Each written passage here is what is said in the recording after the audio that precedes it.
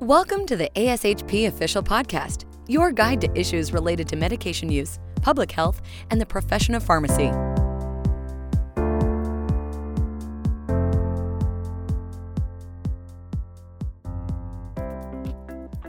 Hi, thank you for joining us today. My name is Amanda Lyon, and I'll be your host for this conversation with Marianne Ivey. I just completed my HSPAL residency at the University of Wisconsin and am embarking on my first job as a clinical pharmacy manager at the Everett Clinic, part of Optum Care in Seattle. I am so thrilled and honored to welcome with me today Marianne. Marianne was a pioneer in pharmacy leadership and practice change and has many years of experience in the profession at both the University of Washington, Go Dogs, and the University of Cincinnati. Marianne is currently a member on the board of pharmacy specialties. Marianne, before we get started, I would like to offer a heartfelt congratulations for being recognized this year with an ASHP honorary membership. For those unfamiliar with this award, it is a lifetime recognition elected by ASHP's board of directors for individuals who have made outstanding contributions to the profession. So Marianne, we want to both congratulate you and thank you for all that you have done for our profession. Thank you. Very nice to be recognized. I appreciate it very much. Thank you. It's a well-deserved recognition, so we're very appreciative of all that you've done for the profession and especially growing leaders like me. Which brings us to today's podcast, which is titled Change is Inevitable, Growth is Optional, Strategies to Influence the Pharmacy Paradigm. So Marianne, you've become one of the leading experts on influence and has used that skill to drive remarkable practice change forward. Can you start us off by telling us a little bit about your journey with influence? How did you realize how impactful the skill was? Sure. Thank you for the question, Amanda. I think I started by just observing people, and it's an inexpensive learning module, if you will, but it was very effective for me. And I've continued to watch people who are influential throughout my career. So when I started, I obviously was watching people who were my bosses, who were closest to me, and I noticed how they influenced action and how people had enthusiasm and so on related to those particular people. And then as I continued in my career, I was very involved myself in professional associations and watched people there. And it was nice to see some women as well. And those in particular were Gloria Franke and Sister Gonzalez of ASHP.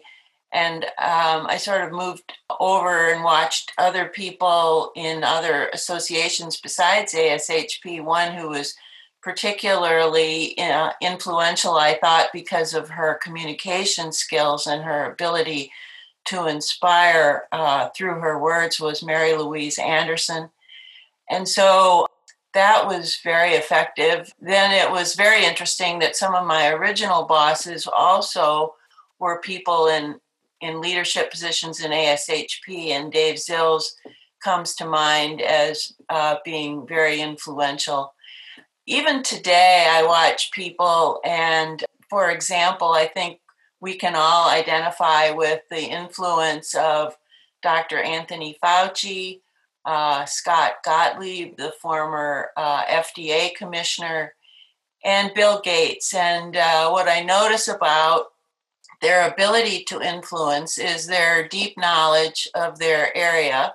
So they're experts. So we recognize that in terms of how they influence us.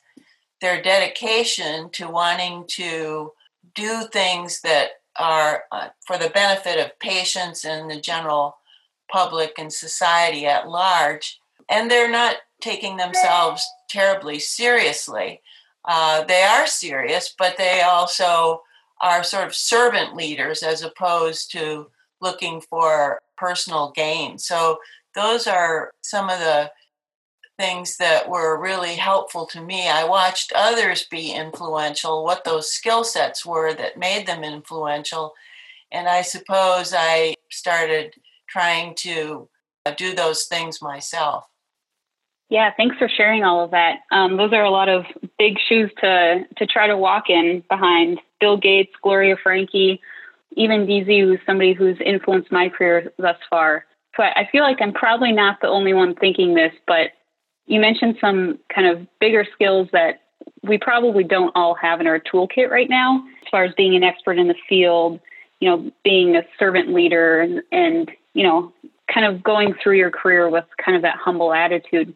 So I'm just curious from you, like, what have you learned over your career to develop your preferred influencing style? And what advice do you have for exploring styles that you maybe are less comfortable with? Well, that's a good question because I did reflect on that, and I think I didn't always know how to influence well when I started. What I did notice was that my influence sometimes was affected because, at least in my opinion, I felt like I had less influence because I was a female. And it started early on clinical teams, which were predominantly led by male residents and male attending physicians. And when I would offer a suggestion about therapeutics, I didn't always feel like I was taken seriously. So I started reflecting about what that meant. So I thought, maybe if I'm more serious and I don't act in a frivolous way, my advice will be taken more seriously and I'll be more influential. So I think what I did, I'm already a serious person, so I think I got even more serious and probably didn't smile very much and so forth. And I potentially probably overreacted a bit and became more assertive than I intended. But I think it's also true of a female, and it's true in my case, that in many ways I stood back and waited for information to flow if I was in a group. And then I noticed that if I didn't speak up right away, I often lost the opportunity to speak up. And so I had to think about that too. And I wanted to make sure I knew what I was talking about, but I also didn't want to sit back too long. And I found in talking to my female residents that was not unique to me, that they have in many cases said that was their style as well, as they waited to hear what the groundwork was and what the ballpark looked like before they jumped in and contributed. And then sometimes they found that their voices were ignored when they finally did speak up. So I think coming to the table and being ready to go is helpful if you can do that. And that's one of the reflections I had over the years. The issue that I brought up about overreacting was a mid-course correction that I made a little later on when I was working in a group. We were doing role playing and we were doing negotiation, and we were serious about this role playing because it was in a national leadership program. And one of my colleagues who was in the negotiating role play said to me, "Gosh, you looked angry when you were talking about such and such." And I thought, well, I wasn't angry, but I guess that's my a little bit my overreaction to being serious and to want people to take me seriously. So I learned that I had to back off a little bit. So, you learn as you go. I think we all do. And we eventually come to the style that's comfortable for us.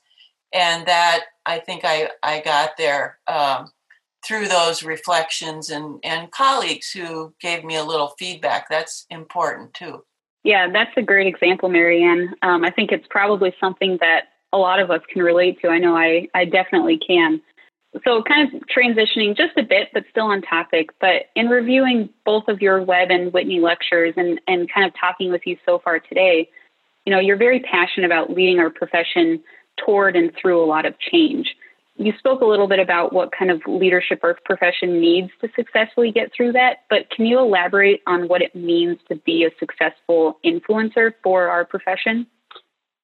Well, sure, I'll give it a try. I think that one of the things that helps be influential is that you're a good listener. And good listeners both take influence from others, and then in the sharing of that influence back in a dialogue, they become influential. So good listening skills are really important. It is not a one-way street. I think really another basic is to really be knowledgeable about your area. And we're lucky in the profession of pharmacy. We have wonderful PharmD education and furthermore, great continuing education so that we can continue to work on our competence. I don't think that should be taken lightly at all. And the interesting part of that is that our profession is so dynamic that we really need to keep up with that. The other thing is that people can trust you if you're in a leadership position or even if you're just a member of the team.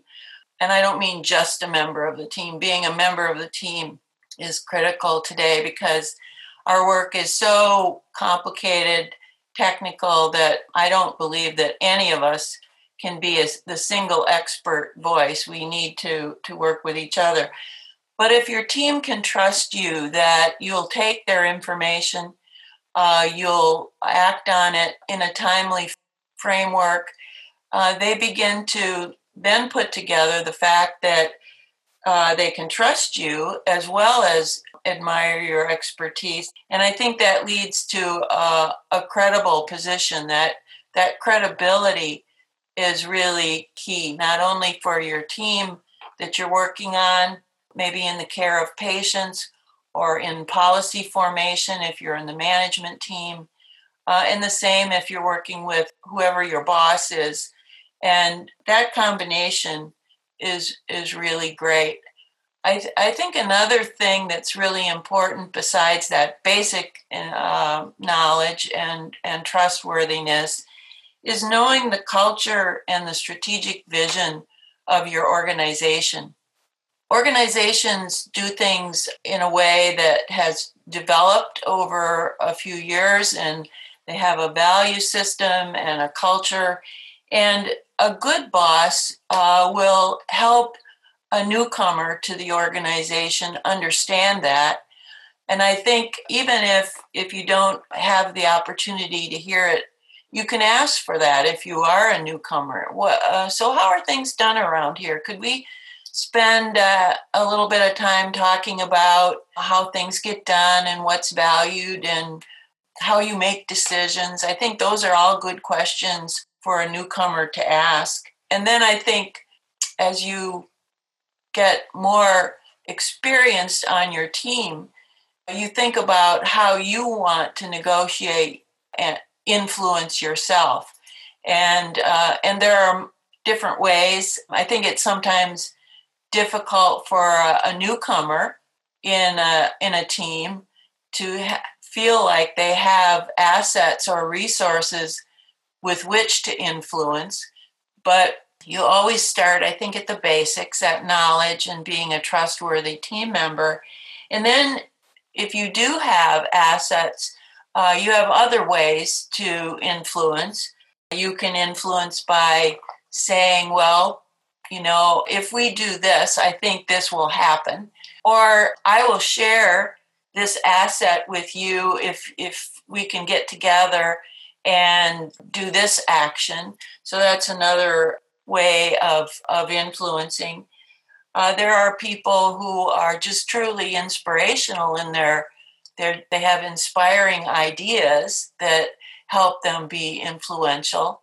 And another way we do it is by recognizing who important stakeholders are in what we want to do. If we want to change a policy, for example, in medication safety, and it will take nursing to do it, and they always wanted something else, can you work so that you can meet their needs as well as your own? And that's a bridging style of influence, if you will. So there are ways that you can influence depending on, one, the situation, and two, what it is that you have to meet the other person's needs, whether it's space or you'll give them an opportunity to be part of a policy, or, just need to think about what it is. And if you think about what it is that are the other person's needs and you can meet those needs in some way, then I think you're very influential. Yeah, that is a lot of great information. I think there were two things that really resonated with me, Marianne, that you had said that, a lot of the foundations you're describing for being a good influencer are pretty basic as far as being a good listener, establishing trust with your team, and trying to be an expert in your area. A lot of those things we learn through school and through residency and just being on the job.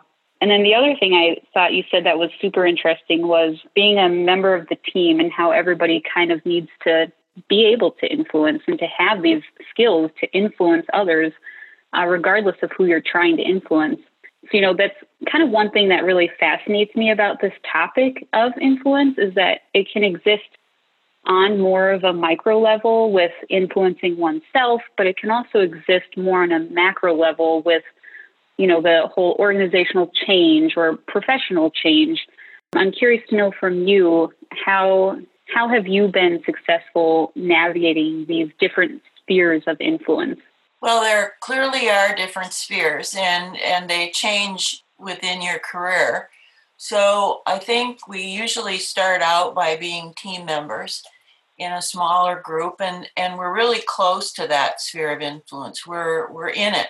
And the way we influence that is by, I think, pulling our fair share, helping others when they need help, asking for expertise from others when we can benefit, and sharing our expertise freely. Because I think if we keep in mind that we're trying to help, in our case as pharmacists, the patient or something bigger than ourselves, it's more likely that our influence will be taken. And I think those basic skills of being a good team member in a smaller sphere of influence really carry over to the next level that I see, which is if you're a member of the management team. Many of those basic behaviors still fit for the management team. And then we talk about being a good listener, asking for expertise from the people who you're managing, and then doing timely action. I think it becomes a little bit harder. That sphere of influence is a little bit bigger, sometimes a little bit more remote. You're managing people that may not necessarily be even in your own physical space. They may be in another hospital. In health systems, that's the case, but you're still expected to be an influencing partner when you're in a management team. And I think then, as your career grows, if you're then reporting at higher levels within the organization, that's another sphere of influence. It may not at the beginning be right at the top, but you may be part of a interdisciplinary team with nursing and with nutrition sciences, for example. Your sphere is increasing. You have more challenge sometimes because other people's interests are maybe quite different than yours. And once again, utilizing those basic behaviors that we talked about in influencing the therapeutic team also carry over to that bigger interdisciplinary management team. I think finally, for many of us that are interested in management and leadership, we would like to be at the top of our organization or close to the top. And then we need to think about our sphere of influence and executive presence. And that's another way to influence people is our behavior in the executive setting. And those behaviors are a little bit different. You have to, I think, be aware of your appearance, although some people downplay that. Unfortunately or fortunately, whichever way you look at it, it's still very important. Your timeliness, are you on time for meetings? Do you respect others and their time so that you're not always coming late to meetings, making others wait. Executive presence also is approachability. How approachable are you? What's your level of agreeableness? Although we're not talking about sort of group think, but we're talking about your general ability to get along because you're dealing with a lot of other people. And I think that sphere of influence at the executive level is in many ways quite different. Although, once again, if you think about the basic behaviors, they can be applied in almost any setting. So those are the things I think about, Amanda, when I'm thinking about spheres of influence. I always look at who are the stakeholders, what are their needs. When I was reporting to the chief operating officer of a system, I knew, for example, he didn't want to be surprised. So if there were things going on in the organization that weren't necessarily great, I let him know. And I always respected his time. I always provided an agenda for our meetings, got there on time, didn't carry on beyond the time that we were supposed to be meeting. All those considerations, because I knew what he liked, and he was very efficient in getting work done. And by aligning with his interests, I think my sphere of influence was greater. Yeah, that's a great example, Marianne. So, we just added a whole new layer of complexity onto an already pretty complex and challenging skill. So I'm just wondering from you, you've long been one of our profession's biggest advocates for advancing clinical practice and advocating for pharmacists, our clinicians. But in a lot of ways, we're still kind of on that journey for recognition. So what are your thoughts on how our profession can influence that perspective with both patients and other members of the healthcare team? Well, it's clear that we have a complicated profession. We have a lot of regulations. We're a highly regulated profession. Knowing those regulations is part of the basic knowledge level that managing pharmacists need to have. That knowledge level is always an area of influence. If you're knowledgeable and people can trust that you really do know what you're talking about, that's always an important influential piece. The fact that we are not only complicated, but that we're getting more complex is obvious. And some examples that many of us have experienced recently are the COVID-19 pandemic. That has added complexity to an already complicated profession.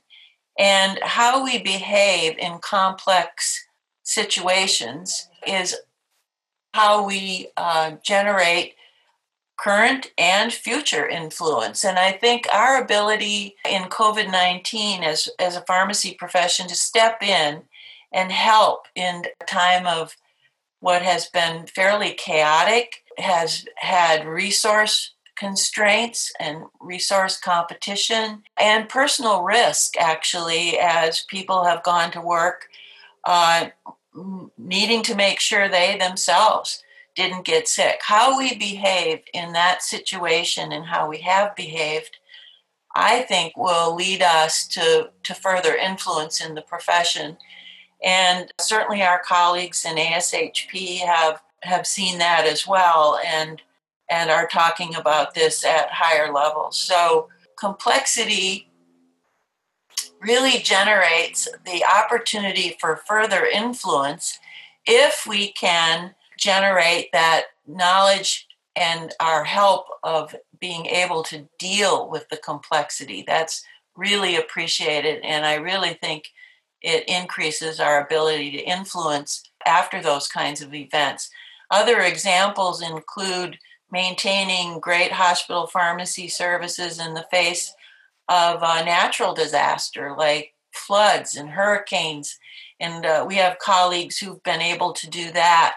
And I'm sure if we ask them, their value, their currency in terms of their influence has increased after they've really helped an organization through a chaotic situation.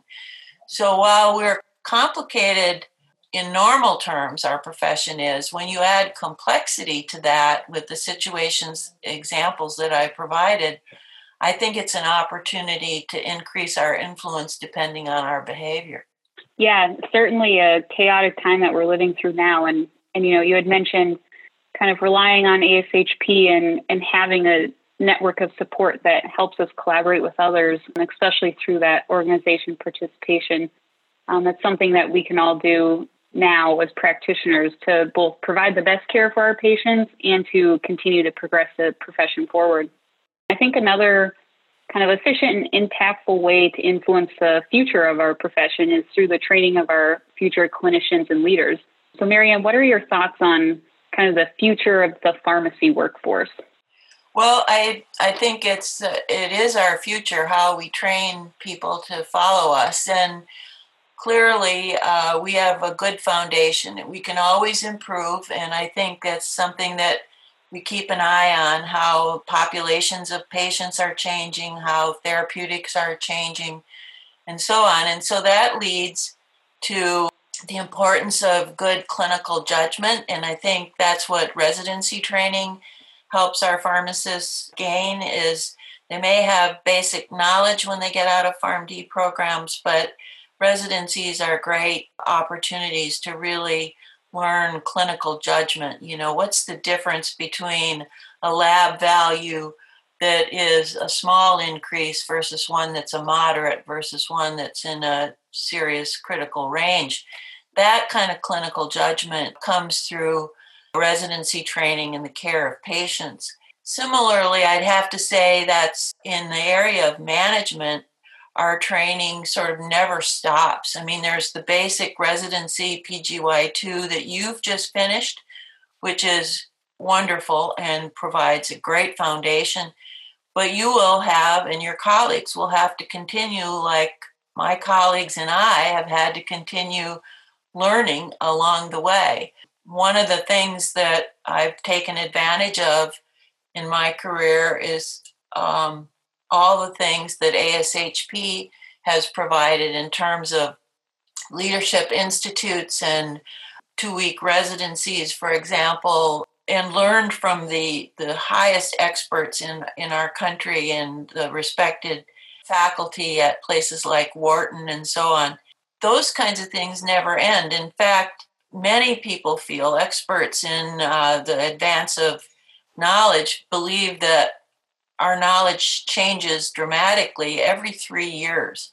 And when you think about that's a very short half-life, if you will, of depending on what we've learned in the past. So, and there are many, many things that we can do. There are many resources.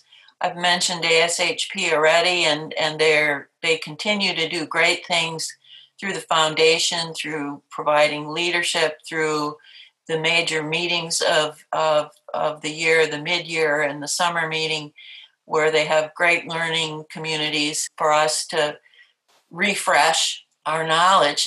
There are things we can do ourselves as well. I mean, there are resources such as TED Talks and books. Reading is probably one of the greatest ways we can continue to update our skills.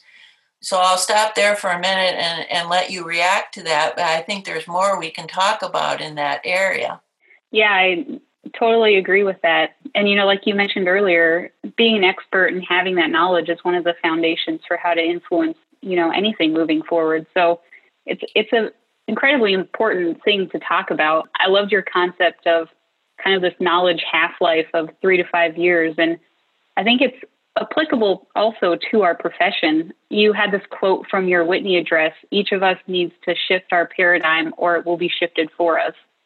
And I think it really reflects on how quickly change happens in healthcare, sometimes unexpectedly, especially with what we're going through now with the COVID pandemic. So Marianne, kind of what are your reflections on the evolution of our profession, and what should we be considering for the future?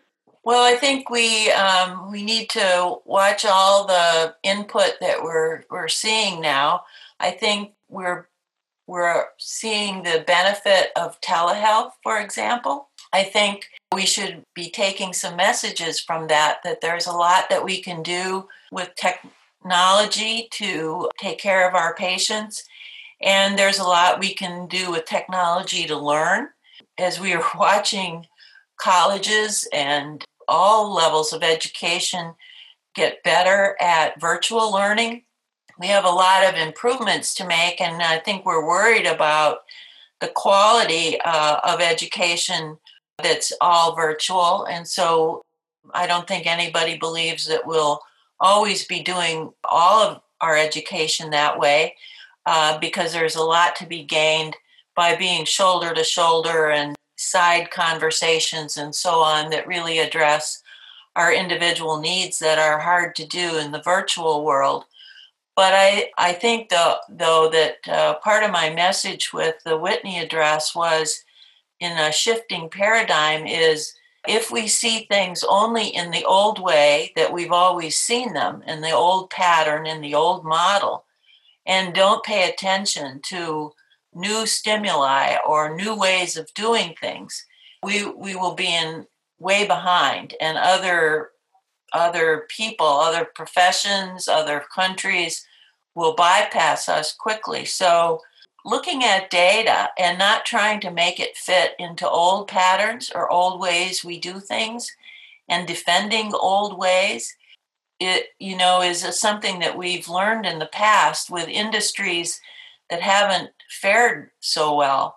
When you insist on doing things in the old-fashioned way, as we say, you're bypassed. And I think in our profession, one of the things we do that can help us is listen to voices that are different, that see things in a different way, that sort of think out of the box. And I'm always interested in people who seem to have a quirky idea, but if you dissect it a little bit, you see opportunities for the future. And I think clearly the whole technology world has done exactly that.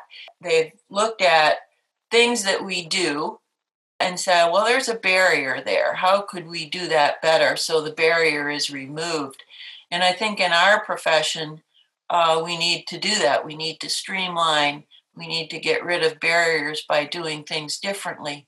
And so I see for us a great opportunity in pharmacy to do that now. A pandemic sort of does that to you. It makes you reflect on what did we have to do in order to meet this emergency in these urgent times, and then look at them and say, well, how can we employ those different activities and processes in going forward? Maybe we can benefit.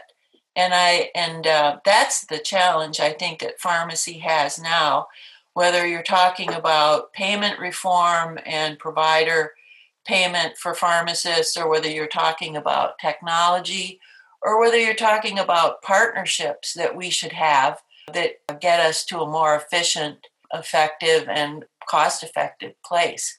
Yeah, that's all great reflections and thoughts for kind of where our profession is heading in the future. Marianne, I want to thank you. I think we could continue to talk all day long, but that's all the time that we're going to have today for this podcast. But again, a heartfelt thank you, Marianne, for joining me. And one final huge congratulations on your ASHP honorary membership, and a huge thanks for all of your dedication to making our profession better. And then thank you everyone for listening. Have a great day. Thank you for listening to ASHP Official, the voice of pharmacists advancing healthcare. Be sure to visit ashp.org/podcast to discover more great episodes, access show notes, and download the episode transcript. If you loved the episode and want to hear more, be sure to subscribe, rate, or leave a review. Join us next time on ASHP Official.